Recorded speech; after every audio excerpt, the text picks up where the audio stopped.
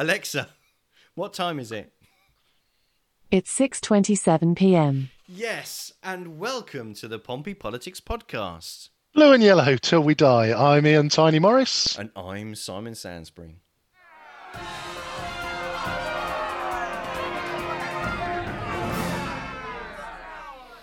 Well, there we are. We've managed to make Zoom work, even if number 10 couldn't. No, to be fair, we're ahead of the game today, aren't we? We've outsmarted the whole of the number 10 thing. We've got everything lined up. We've never been better prepared. And was that fourth strike to get the 1827 to work right? In fact, yeah, we were actually even too early. So, remember the times when we never actually went live till like 6:33 because we were having problems with the live stream. So here we are. It's a Sunday. It is Sunday, May the 17th. We are in day 62. Day 62. Yeah, it's a long old time, isn't it? It is. It is a long time. But are you seeing the light at the end of the tunnel now? No, I not really. I'm a bit pessimistic this week, mate. If I'm honest, the lockdown has been partially lifted, and you've stopped screen sharing. Did you do that deliberately, or is that a mistake? No, I did that deliberately because I realised I'd left it on the background to say that we'd be going live, and we were already live. So there he is. No, little bit kind of disappointed. The gentle easing of lockdown seems to have been just taken as let's all go nuts, and it does worry me that I was having a slightly negative. I'm not a negative person, but there was a little bit of when do you reckon we'll be back in lockdown then? And currently I'm going for third week of June. So you're planning for the second wave, or you're expecting a second wave? Yeah. No, we did the whole thing last week where we listened and we swapped sides a little bit in terms of the first responses to the Prime Minister's announcement, and since then there is hello Millsy boy. There is nothing that's convinced me that we haven't gone too soon. And again, my barometer, which is where I take Millsy for his free run, had been deserted, had got a little bit busier, calmed down again. Today it was just unbearable to the point where I just couldn't wait to get home. Oh, we've got a little bit of Millsy's snout there, just creeping into shot. Yeah, he's looking. So last week was. I think, and in fact, we got Sir Arthur Kitten Doyle in shot now. No, we got no cats in shot at the moment. No, it's a delay thing. I think the video is about 2.5 minutes, or is a good minute behind the hang on. The audio. Let me go back to the actual. In a minute, you'll see. Oh yeah, I see cat. 3.5 yards of cat. There is a cat. There were no animals harmed in the making of this podcast. Well, I think it goes with my new haircut, which I understand makes me look sinister. That at this point I should be looking to the camera whilst stroking a cat and using the words Mr. Sansbury, I've been expecting you." Well, you can if you want. Yes, you definitely have you've gone for the shiny Bonds look. It's a bold look. It is a bold look in many ways. I see what you've done there. Last week, yes, we had that kind of yellowish, bluish response to the PM's address. Having spent my Monday actually going through the stuff that the government actually released on Monday and highlighting several swathes of it. To be honest, I found that I think my conclusions were, although on the day I liked that that the PM said, okay, well, this is how it's going to work. This is how we're going to judge it. This is what the stages look like. That worked for me as this is to give you an idea about how we're going to do what and when.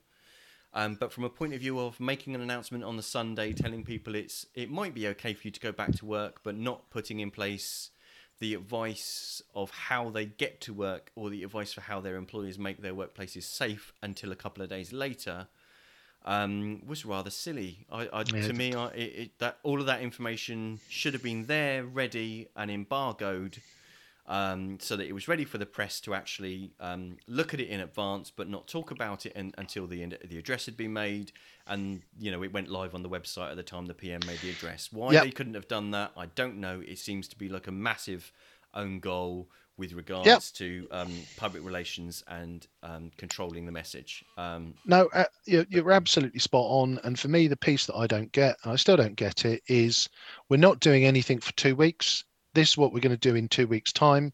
Here's the document. I'm sure people will have lots and lots of questions, which is why we've given this 2 weeks to make sure that everybody's got everything in order and in place for when we start to ease the lockdown in 2 weeks' time. How very thoughtful of us. However, so last week was a mixing of the blue and yellow. And what do you get when you mix blue and yellow? What do we get if we mix blue and yellow? Clearly green. So today we have our first guest from the Portsmouth Green Party, who is in the lobby at the moment. Hopefully you're unlocking him as we speak. Well, yeah. So let me see if he's. I did tell him he had a bit of time to go get a beverage if you wanted, but hopefully. Oh. So, Tim, are you there? Hello, Tim. Oh. Hi, Tim. Hi. Welcome How are you? Welcome to the Pompey Politics podcast. How are you doing? Good, thank you. Yeah, very well. Thanks for having me on. It's a pleasure. It's about time. About time we had someone from the Greens in to give us a view on what's going on. And I don't know if you had any thoughts on what we talked about the address last week and how that went. Oh, well, we didn't. We're probably not in a good place to be. I think doing a big easing up of the lockdown, of course, because the rate of infections is only just below the R level of 1. So any sort of loosening we're in a very delicate position right now. So it does seem to be a bit premature in my view. Okay. It's nice to see the Greens and the local Conservative and myself aligned, which is how we should be. So, Tim, welcome to the show. And could you just start just by introducing yourself, a little bit of your background and sort of how you came to be in what got you involved in politics? So I've been in Portsmouth for the last 4 or 5 years, and that's when I decided to get a bit more involved in politics. I was sort of interested in sort of the national scene, and then learned a bit more about the local politics as I went on. It's just really to make things a little more sustainable and more sort of equitable for people, and actually tackle the problems that the real problems that people are facing. I think the Greens have got like solutions that I think were sort of the right way to go, shall we say. I know we've got a diversity of opinion, and it is quite interesting. I find sort of comparing, contrasting all how we sort of look at policy and how we look at things quite interesting. So I'm glad to be on to have a chat about it. No, that'd be brilliant. That's cool. So we prepared some questions that when I'd finally woken up this morning, I'd sent you. So so just so that you'd had some forward viewing of them. We're a gentle interview. We've got quite a welcome room of people actually following us at the moment. So we've got Lynn, Phil, Stuart, Ivy, Kimberly, and of course our friend from Fratton, David Ashmore. The lovely Dave Ashmore, marvellous So friend of the pod. We've got many years today. So with the government now discouraging the use of public transport and telling people to use cars instead, are you worried that we might actually emerge from this pandemic in a worse situation, pollution and environmentally wise than we went into it? Yeah, it's probably put people into bad habits, and it's not going to help the bus companies. So I think, of course, the what we should have been doing through the lockdown is getting a PPE, the protective equipment in place for everybody probably wearing it in public, and also for the comprehensive tracking and trace program. So doing community tracing. So since we haven't really been doing, the government hasn't achieved that, unfortunately. We're sort of going to this point where we're trying to restart where we're not in a very safe place. So it's really unfortunate that we need to be. Ideally, we would be going into sort of saying, yeah, public transport is safe. That would be the sort of the way to go, because we would push down the sort of level of community infections to sort of to a point where it's relatively safe to get on. You're not going to probably won't pick up an infection. Where we are now, we can't say it's safe to go on the buses. So it's sort of a point where we've been pushed into the wrong direction. We need to be really pushing hard on walking, cycling, active transport, buses, and we're talking about the ferry. And it's unfortunate that they're sort of throwing a spanner in the works there. Yeah. So while we have seen an increase in cycling, it's not good. Yeah, we have got some downsides. Yeah, I think the cycling piece it is something that I think I've been very cognizant of is that more people are cycling. I think it's in terms of the way people are getting their exercise, cycling for me looks like the ideal way of maintaining your social distancing, because you're not having to do the dance on the pavement. You are effectively all traveling in the same direction. It's just, I guess, when it comes to, and it's many years since I used to cycle to work, and I'm not sure I'd recommend it for myself now, but my memory of cycling to work was that I used to really enjoy it, but it was the fact that again, being a gentleman of fuller frame, when I got to work, it was then the half an hour of getting showered and changed into clothes before I started work, which is always what discouraged me from doing it more often. So, I do wonder that, we touched on it last week, Tim, the sort of whole, you can't social distance on public transport. And I guess when I look at the government's plans and the things that they've hinted at, and we were having this discussion in the House over the weekend, there's nowhere in there that points towards the time when we won't be asked to social distance. Yeah, I think it's sort of the long term seems to be wait and see, because without a vaccine or some sort of treatment of the symptoms, we seem to be stuck in this sort of limbo for the foreseeable future, unless we go and tackle it like other countries have done. If we're going to let it run through the population, as they say, there's no easy exit strategy, at least not one we can depend on.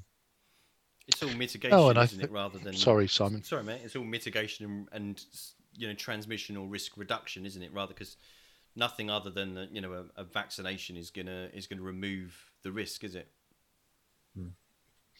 And I think it's important to understand that's a universal vaccination. If you look at the influenza viruses, they have a relatively low mortality rate in the UK, at least because we have got an element of herd immunity. Plus, we then vaccinate the most vulnerable. And I think this is where, when I look at the public transport element of it, I think it is it is a worry that the message now is to avoid public transport. I have some fairly strong views on public transport, which we might come to later. But I think that the risk is that at the moment, the safest way for you to get to work and ensure that you are self-isolated on your journey to work is to sit in your car with the windows closed and drive to work. It's a strange one, isn't it?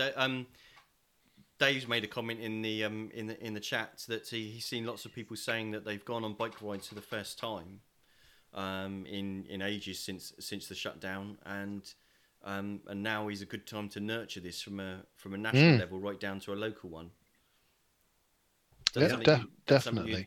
So if we look at Portsmouth, and obviously you're representing the Portsmouth Greens there, Tim, we we in Portsmouth have got a problem with cars, haven't we? And I guess that is so. What are your thoughts on how could we leverage the people of Portsmouth to leave their cars behind? It's a good question, and I've talked about it many times with the council. I've been particularly interested in air quality in the city, and that's had a major health impact on residents. It's until we had this the pandemic, it was the biggest public health crisis we're facing. It's probably long term, potentially one of the biggest health crises, the air pollution. So traffic is the main cause of that, and transport generally. The other problem, yes, is congestion. That just getting around the city it's becoming a bit more painful, or it has been painful for a long time, with all the cars around and the parking. It's tricky. So we need to we need to start looking at this. Is what the council say themselves in the rhetoric is we need this modal shift towards sustainable transport. Now the question is like how do we go about that? It's we've got like differing opinions and differing emphasis. So I quite like some of the rhetoric that's coming out recently, but I'm feeling like we're not seeing. We need to get sort of a bit more ambitious on what we want to achieve, probably by encouraging, like having a better cycle network, because people are concerned about the cycle safety.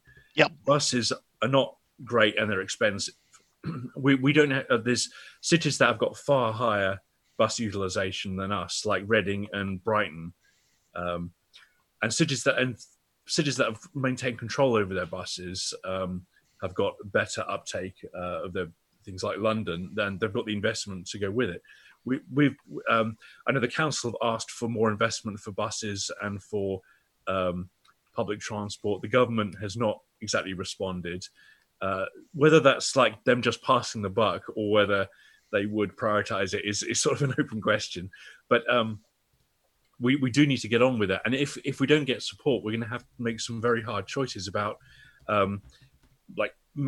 effectively making the option for sustainable transport more attractive than the option for using cars, which means, unfortunately, to make it less convenient to use cars in some circumstances.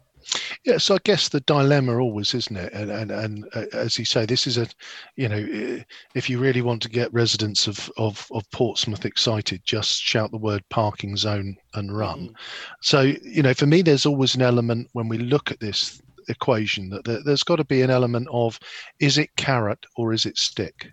And or is it both? And I guess I'd be very interested to you say that there has been talk and rhetoric. I'd be interested to know what the Portsmouth Greens sort of, if there was a magic wand moment next May and you returned, how many are up next May? There's 2 sets, isn't there? So there's 30 councillors or the Greens have swept the board. And it's now your opportunity to deliver. What would be different in June next year in terms of cars in Portsmouth? Well, it's of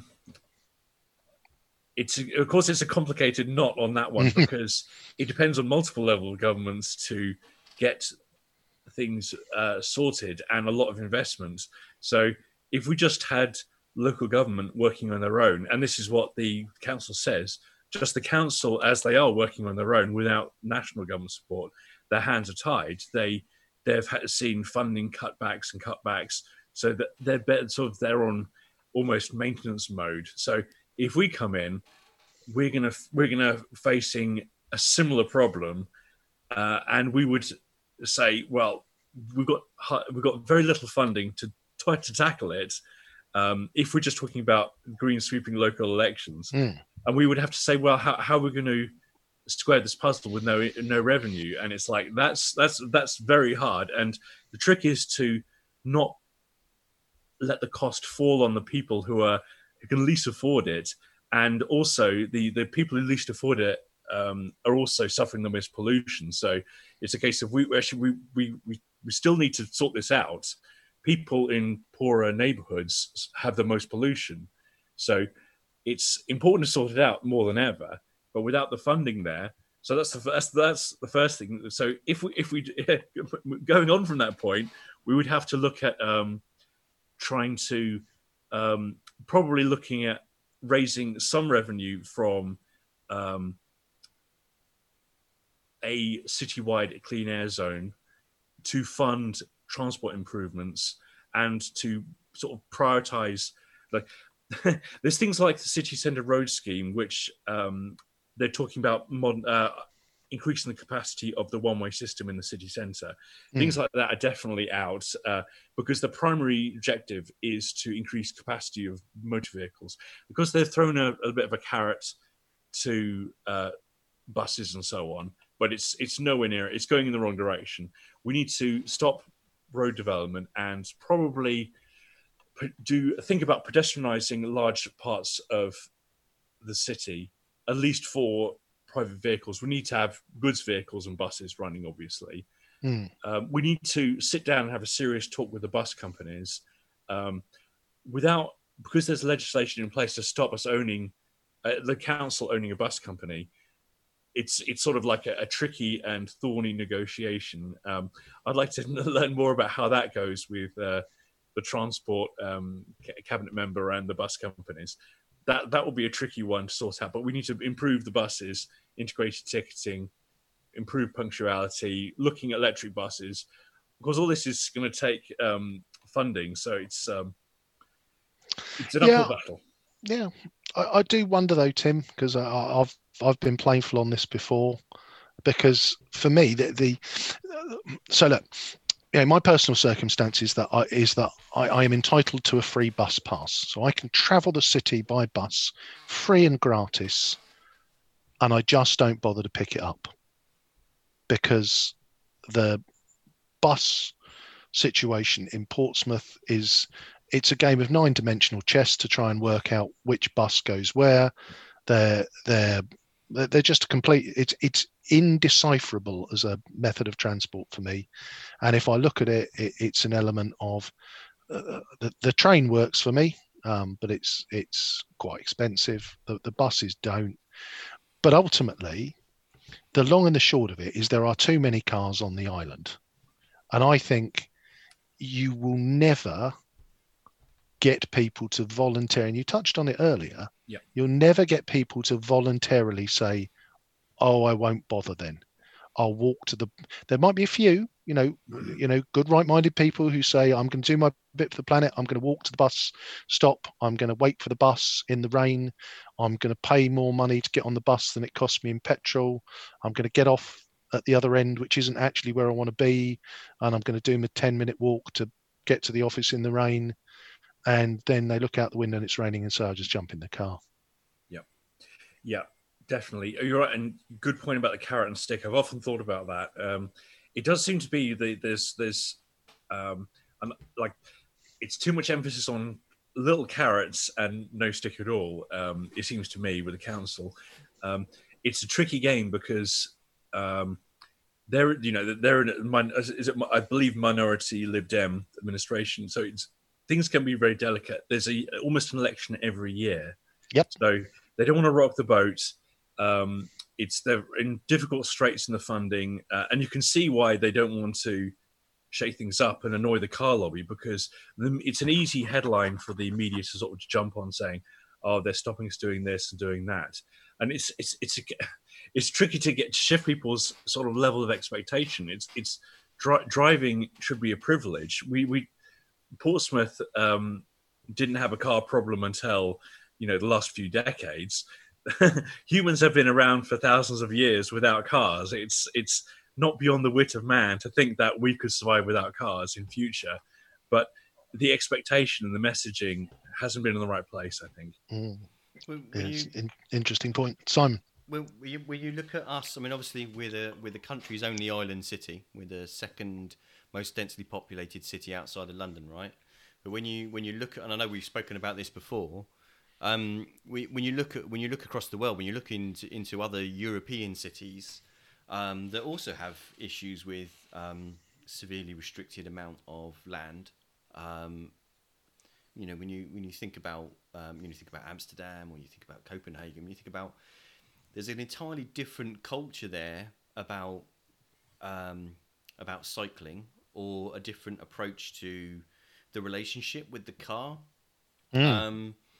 And there's obviously a conscious decision made, and with Amsterdam, I think it was in the late 70s or the early 80s, they made a conscious decision to deprioritize the car, and therefore actually set up physically separated cycle routes in the city. And that it kind of alludes to the point you were saying there, Tim, about the difficult thing is all of those things, although lots of people actually seem to want them, and definitely now seem to actually see the benefit of the change in reliance on the car, but it's the how do you go through the initial pain point of doing the unpopular and inconvenient thing of making it actually inconvenient to use a car and still get elected. And if you've got the answer to that, then to be honest, mate, you've won next year's election. Yeah, exactly. I would have the that's the golden something. Well, I think if we're being fair, then because we are fair, is that ultimately the Conservative, the council has been Conservative or Lib Dem, run for the last while, in a precarious position. It's pretty much no overall control, and we sort of get a way of muddling through. But there is an element of the only way that this is going to get tackled is if both sides come together and effectively can, we have full cross-party collaboration to make the very difficult decisions that need to be taken. Yeah, I think you're right. It's politically, it's tricky on our current system, and it seems to be like of course, this we've had the warnings about climate change for decades, and very little has been done relative to what needs to be done. So yes, it seems to be like a failure of failure of the market and a failure of politics. How do we break the impasse? I think what we've been told, because the messages have been told through the media and through various channels, that the cars are sort of a right and the easy way to do it. And I'm not saying about say personal choice. I'm saying people have supported politicians that have gone along with this, because with car as king and road building has been a solution since the 1950s up till recently. It's been the mantra of, we need more capacity, we'll build more roads. And that runs out capacity. We need more capacity, we'll build more roads. If we change the mindset, and that takes a sort of engagement on all levels. It's like on the media, on local government, on national government and things. And we're not telling people, I think, the scale of the problem. I mean, but of course, there's a thing about, we don't want to come off as too negative, saying it's all your fault, you've messed up the planet, we need to change, and you're wrecking it. It's a case of, actually, this will improve the city and will improve our lives if we make this transition. So it can be spun in a good way, but it's it just seems to be a long way off given the time scale. Like you say, if the council's committed to go to zero carbon by 2030, how are they going to do it? I mean, that would be amazing. Or some people say we need to do it even faster. So unless they've got a secret plan that I haven't heard of, well, we shall see, really. Absolutely. So let's move on to the plight of our near neighbours, and again, it's a transport issue. There was a story in the week that said that the Gosport ferry was only I think a few days away from going under. I saw some statistics that say, currently I think they've lost 90% of their passengers. Yeah. And I guess the question is, how vital is that link from a green perspective? Yeah, I'm thinking it's very important. We should be supporting ferries and local links. It is effectively public transport in sort of the policy point of view, and to connect communities, get people to sort of travel without having to use the car. That's good. So yeah, we need to provide support. I mean, I suppose it's looking at the broader transport picture. It's a bit like the bus situation where um, I'm wondering what because the ferries to the Isle of Wight, I believe, have had support packages. I'm wondering if the buses have had, because I haven't heard them complaining. They would have been if they've been in dire straits. Of course, the ferry is in dire straits without help, so they do need it. I think that's very important. I think the bus companies, a lot of them have reduced their services and furloughed their staff, and it's an interesting one, Tim, because I grew up the other side of the pond and lived in Gosport and moved out about 20 years ago. And I would say actually what I'm seeing in Portsmouth now is where Gosport was 20 years ago, which was if you wanted to get out of Gosport for work in a car, if you hadn't left by 10 to 7, it was an hour and a half to travel the 5 miles to get out of Gosport. And I think that time now, I've got friends who still live there, say effectively, if you need to be, in Havant by 8:30, if you're not on the road by 6:30, okay, you'll get to work at 7:15. But if you leave it any later than that, you're going to struggle to make it. And I think that's what I'm seeing happening in Portsmouth now is you have got that snail's pace procession on all the major routes out of the city, and the same coming back in morning and evening. Yeah, definitely. I mean, it would be. I suppose they looked at some temporary integrated ticketing back on the bus ticketing. It'd be nice to get that with the integrated between the modes of transport, so you can get from Gosport to somewhere in, say, North End, by getting one ticket from where you want to start from to where you want to end, and it will be recognised by the transport. That requires coordination, I guess. And to be honest with you, Tim, that's part of the reason we moved, because if you look at that cost, and I actually had a look at it. So I used to live on the main bus route in Gosport, and I used to get the bus, then the ferry, and then the train to Havant. Now, if you look at that, that cost now per day is over £10. So you look at that and you think, well, and here's the, it's that carrot and stick conversation around okay, I can't drive, but if I could drive, whilst I don't want to sit in the traffic and in the pollution, but it's not going to cost me 50 quid a week in petrol to do, a 16-mile round trip each day. Yeah. It's interesting. Yeah. We've only got a few connections off of the island and the Gosport. So yes, we're going to preserve the ones we have. Yeah, definitely. I mean, it's a good point you make about the about an integrated kind of open ticketing system. When you look at, again, when if you go to other, if you go to other cities in Europe, then you can buy a ticket for a day that you can go anywhere within the city. I mean, you can do that here, but it's limited to one bus company or the other. Whereas those tickets are valid on the metro, on the tram, on the on the buses. So it's making it as easy as possible for people to make better choices about how they move about the city. Okay, so talking about kind of mass transport in that sort of sense, like you say, we only got 3 roads on and off, haven't we? So when we have big events like Victorious Festival, obviously that's like many other festivals this year has been cancelled. But are things like that a good idea, because they're just encouraging masses of people to travel into the city?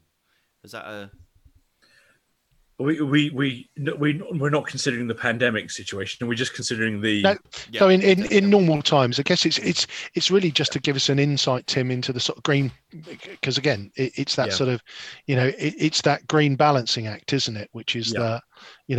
I think it's a couple of 100,000 people kind of come onto the island for something like Victorious, and I guess there is an element of it will generate an amount of waste. I guess it's that kind of what's the green position on events like Victorious in terms of. And I think we can broaden it out to what I'm going to say. I think it can be broadened out to tourism generally. I think because of course we've got a lot of attractions and a lot of potential in Portsmouth, including Victorious, and I've been twice to Victorious. I think it's really good. There's a transport issue, yes, and we've talked about that a bit, they're taking steps, and we need to go further, of course, in that. But we talked a lot about transport. There's the waste issue about all the plastic waste and the reuse of plastic, and I think things can be improved on that as well. I think various campaign groups have been in touch, like Plastic Free Portsmouth. I've been talking to them, and that's good. So I think it's great for the city. Of course, the having all these people gather together, we need to mitigate any harmful effects on the situation. But yeah, so I'm all for it. Yeah, I think that the plastic is that is the it's interesting, isn't it? That the plastic disposable glass, and I think that's where I think there is a general awakening, particularly to single-use plastics, that there's something quite distasteful about being served something and probably you switched on to this long before we did, but I don't know whether, Simon, you've noticed if somebody hands you something I find myself quite often staring now at the thing that I'm being, well, not now because we're all sat indoors, but before that, it's that what's this coming in, and does it need to be like that? I remember there was a recent Boris Johnson had his coffee snatched away during the snap election because it's like, you can't be seen having a disposable coffee cup. I'm sure that he'll have plenty off camera, but he can't be seen on camera with the disposable. And that's a shame though, isn't it? Because sometimes the intention is it becomes actually a publicity thing in the sense of you can't be seen to be doing this, not the I don't want to be doing this because it's not a great idea. It's I can't be seen to be doing something, and it's there's almost the irony of what you imagine happens out of shot of that is actually that person then throws away that coffee cup. So in that sort of sense, so it's let's kind of have things that are realistic solutions, but actually are true rather than just made to look like they're actually sensible solutions. It's the McDonald's straw issue, isn't it? That McDonald's straws went from being plastic to the papery ones, which is fundamentally a rubbish straw. But my understanding is they're no more biodegradable and recyclable than the plastic ones were. Yeah. Well, I guess it's a case basis thing, isn't it? Rather than instantly lurching to plastic evil, non-plastic must be good. Yeah, it's actually perhaps like there's. It's the thing about. I suppose this is me thinking out loud now, which is scary. So, buying a beer at the festival, you will go into a huge crowd, which takes several minutes to get into the crowd to get towards the stage, and then by that you've drunk half the drink. You drink the rest of the drink, and then you're standing there with this disposable cup in your hand. In the crowd with no way to get rid of it, and you'd be carrying it around with you. It's like a kind of usability problem here, saying how do we get this from not being discarded and being reused? I suppose it's We Yeah, get they've problem solvers on it. yeah. No, to be fair, they and again, I love my rugby. They've got it sorted at Twickenham.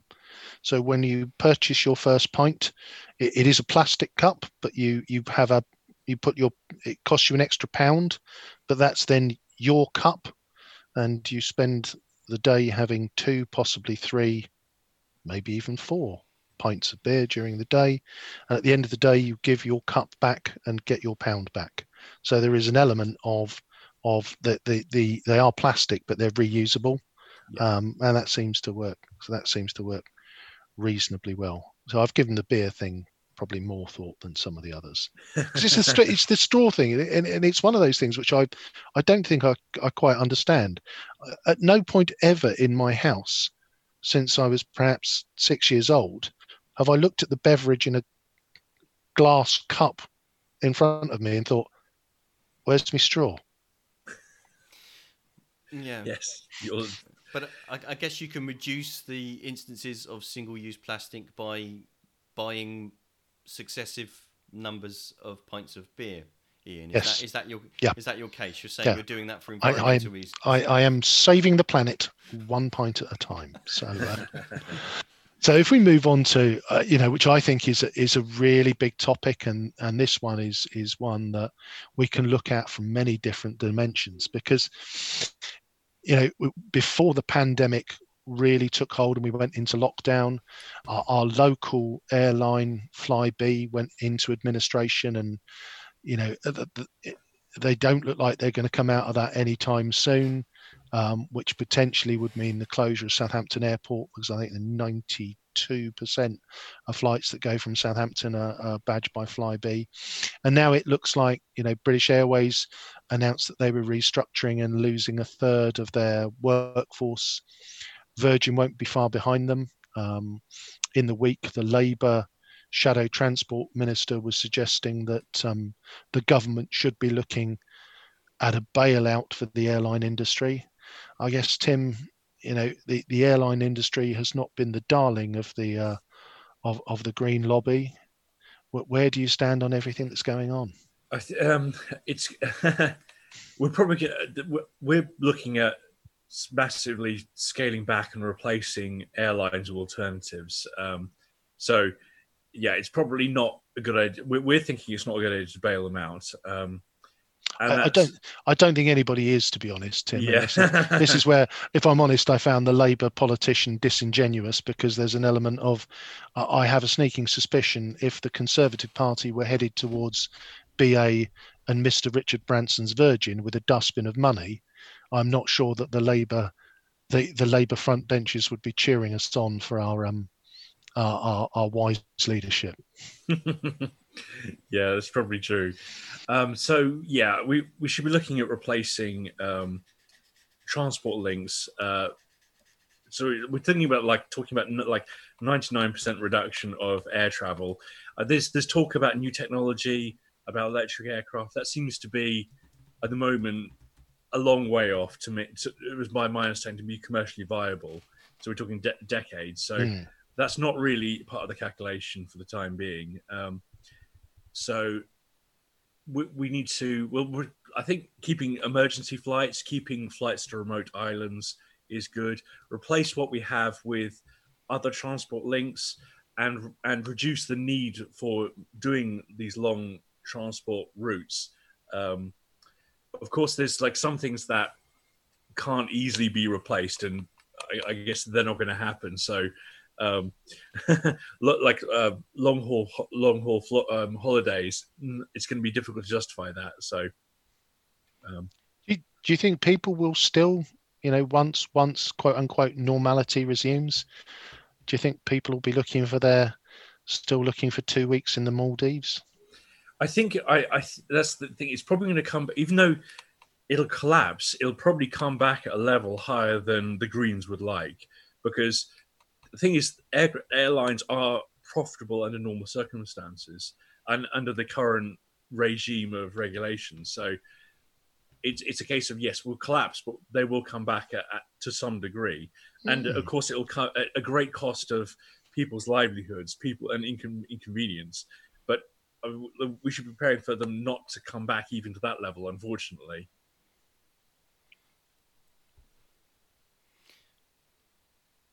We should be designing a new normal that doesn't rely. Yeah, isn't unfortunately, relying we on need to be looking at a world without really much personal air travel. It's going to be like a very occasional, maybe, but it's going to be rare. So do you think it will be back to the, if and again you're probably not old enough, but when you go back to sort of 70s air travel with Pan Am, and the fact was that the only people who travelled transatlantic were the super rich. It was, the idea of going for a stag weekend in Vegas just, it became a very different proposition in terms of, I don't know what the stats are, but I'd guess if you, in the sort of mid 70s, if you polled, 100 people and said, well, how many of you have flown transatlantic to the US?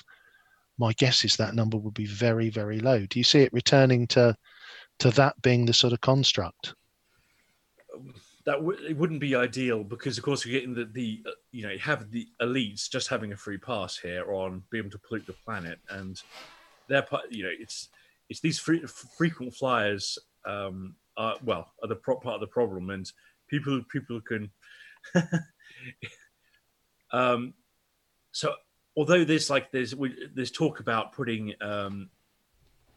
tax on air duty and on the fuel, it's really just pricing it out of people's lives isn't very fair way of doing it. It's a case of we've got to take the hit sort of together, I think, and it's a case of regulation and bringing in perhaps rationing or that sort of system, because you can't just saying, well, normal people, no, you're going to stay home, you're going to have a staycation. If you're a millionaire, off you go. So it doesn't seem very equitable to me. Well, I think the interesting challenge for me, Tim, is really going to be around how businesses respond, because and neither of you will like this. I've racked up hundreds of thousands of miles on aeroplanes. The last time I flew on my own passport was 1995, but since then I've travelled most of the world, but it's always been on company money. So I think in terms of, and I'd welcome your thoughts, Simon, whether companies will suddenly just have the moment where, my company previously, not people I work for now, didn't bat an eyelid at paying $3,000 to fly me business class to the US, for a 2-3 day meeting, and back we come again. And I do wonder whether businesses, when they've been through a period of that not happening and having to live on Zoom and Microsoft Teams, that somebody somewhere won't be throwing their pen on the table going, why were we ever doing this? I think there is something there in the and this is where the free market model will at least help the number crunchers look at their bottom line and question, in the same way that in many large organisations they would have spent hundreds of thousands of pounds previously actually having private helicopters or private jets, and them being ferociously expensive just for the prestige of being able to say that they've got one, to be honest with you. And lots of companies realising that was no longer not just a socially justifiable thing, but actually an economically justifiable thing to have. I think you're right. I think lots of companies will decide that, do you know what's the added value we're getting out of spending all this money by travelling this way? But for me, I'd like to see it to be cheaper to choose to travel in more sustainable ways if travel is actually necessary.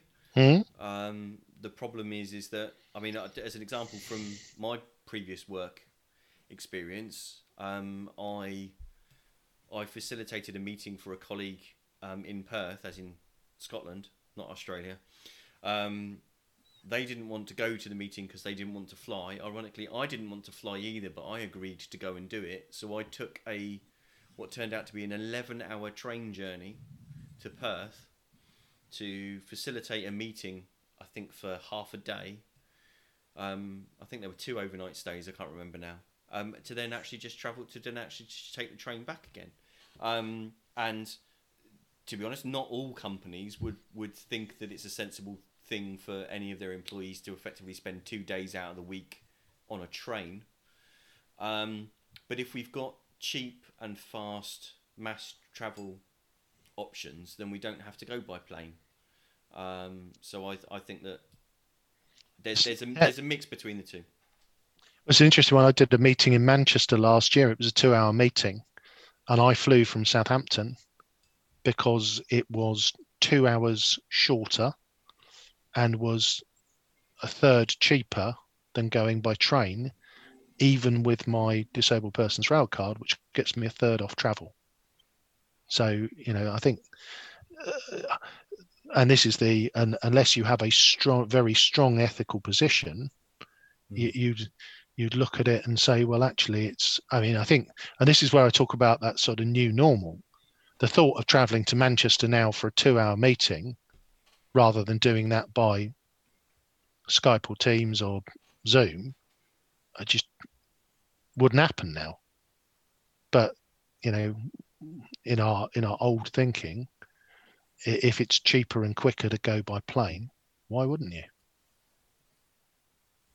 I think businesses have got this sort of idea, and they have arguably got a point saying, if you're trying to make an impression or you're trying to fix something, it's often good to have an in-person thing. And it's like, well, have we got the tools? If we are going to adapt, if we are going to change to the new normal, it's like it's going to be like disrupting quite a few processes and quite a few practices. Saying we used to do it this way. It's a case of breaking out that sort of expectation again. It's a case of it's a bit like if I was driving to central London, it's like that. Why wouldn't I take central public transport? It would be absurd to drive into central London. Yep. If we could have that that's the kind of mentality. We just sort of engineer it to be like that in lots of walks of life.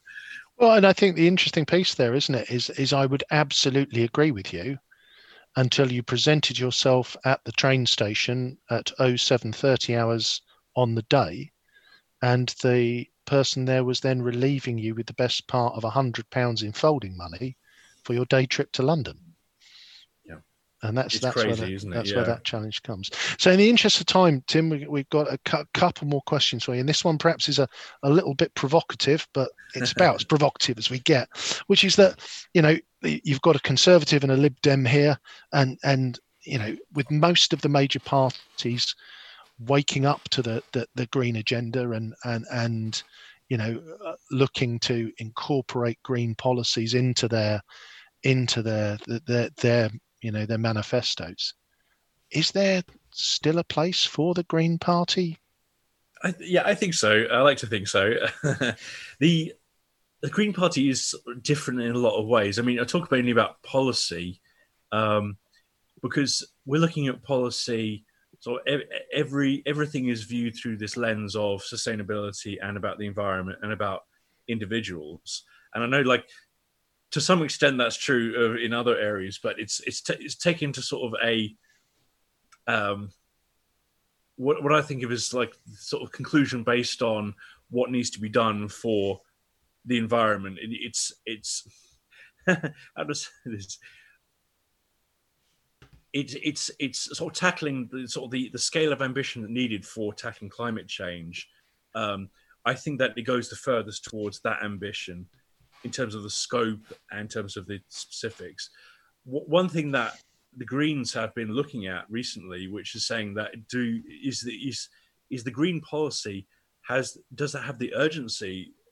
Since if we're going to get to our goals by 2030, green policy has been updated to saying it's even more urgent and even more, say, radical, shall we say, than it was before. So I think it's important for that point of view. Just saying we're sort of leading the way in ideas and in policy, and it's often the case that although the green sort of hard power is not been particularly significant especially in Westminster, because of the various reasons. But a lot of the policies have filtered into other parties. In the case of where they've been sort of put through a bit of thought and sort of trialed out, then they've been adopted by other parties, and we're glad of that. That's a good thing in our book. So we kind of think of the way of innovating in policy and trying to protect the environment, and that influence is already enough, I think, to justify it. Of course, there's the idea of actually sort of having direct sort of elected influence, which is another reason. But our voting system is not particularly well suited for multi-party politics, of course. Yep, no, absolutely, and I'm sure. So I'm sure we will. I don't think we've had an episode on proportional representation, and I'm sure we're due one at some point. And yeah. And of course, we're all for that, and the Lib Dems are for a lot of reform on democracy. So, yeah, we've got a lot of common ground there as well. Absolutely, I personally think the current system is just splendid. Thanks for asking. Well, you would, wouldn't you? Indeed, yes. So, indeed, yes. Yes. So, conscious of time, let's end on a positive then. So, what would you say is the most positive element of the shutdown or lockdown? For me personally, it is because I'm doing contract work and things have been a bit quieter. I've been updating my skills a bit, so I like learning new skills, and it's good to have that opportunity. Saying I don't have so many distractions, and I can get in there, and I can't really do much else. So it's you make the best of it. Okay, well that's a good thing. Every day's a school day, as they say. Absolutely. So, Tim, thanks ever so much, and you've been listening to the Pompey Politics Podcast. Blue and yellow till we die. I've been Ian Tiny Morris, and our guest has been Tim Sherman Chase. And I've been Simon Sansbury.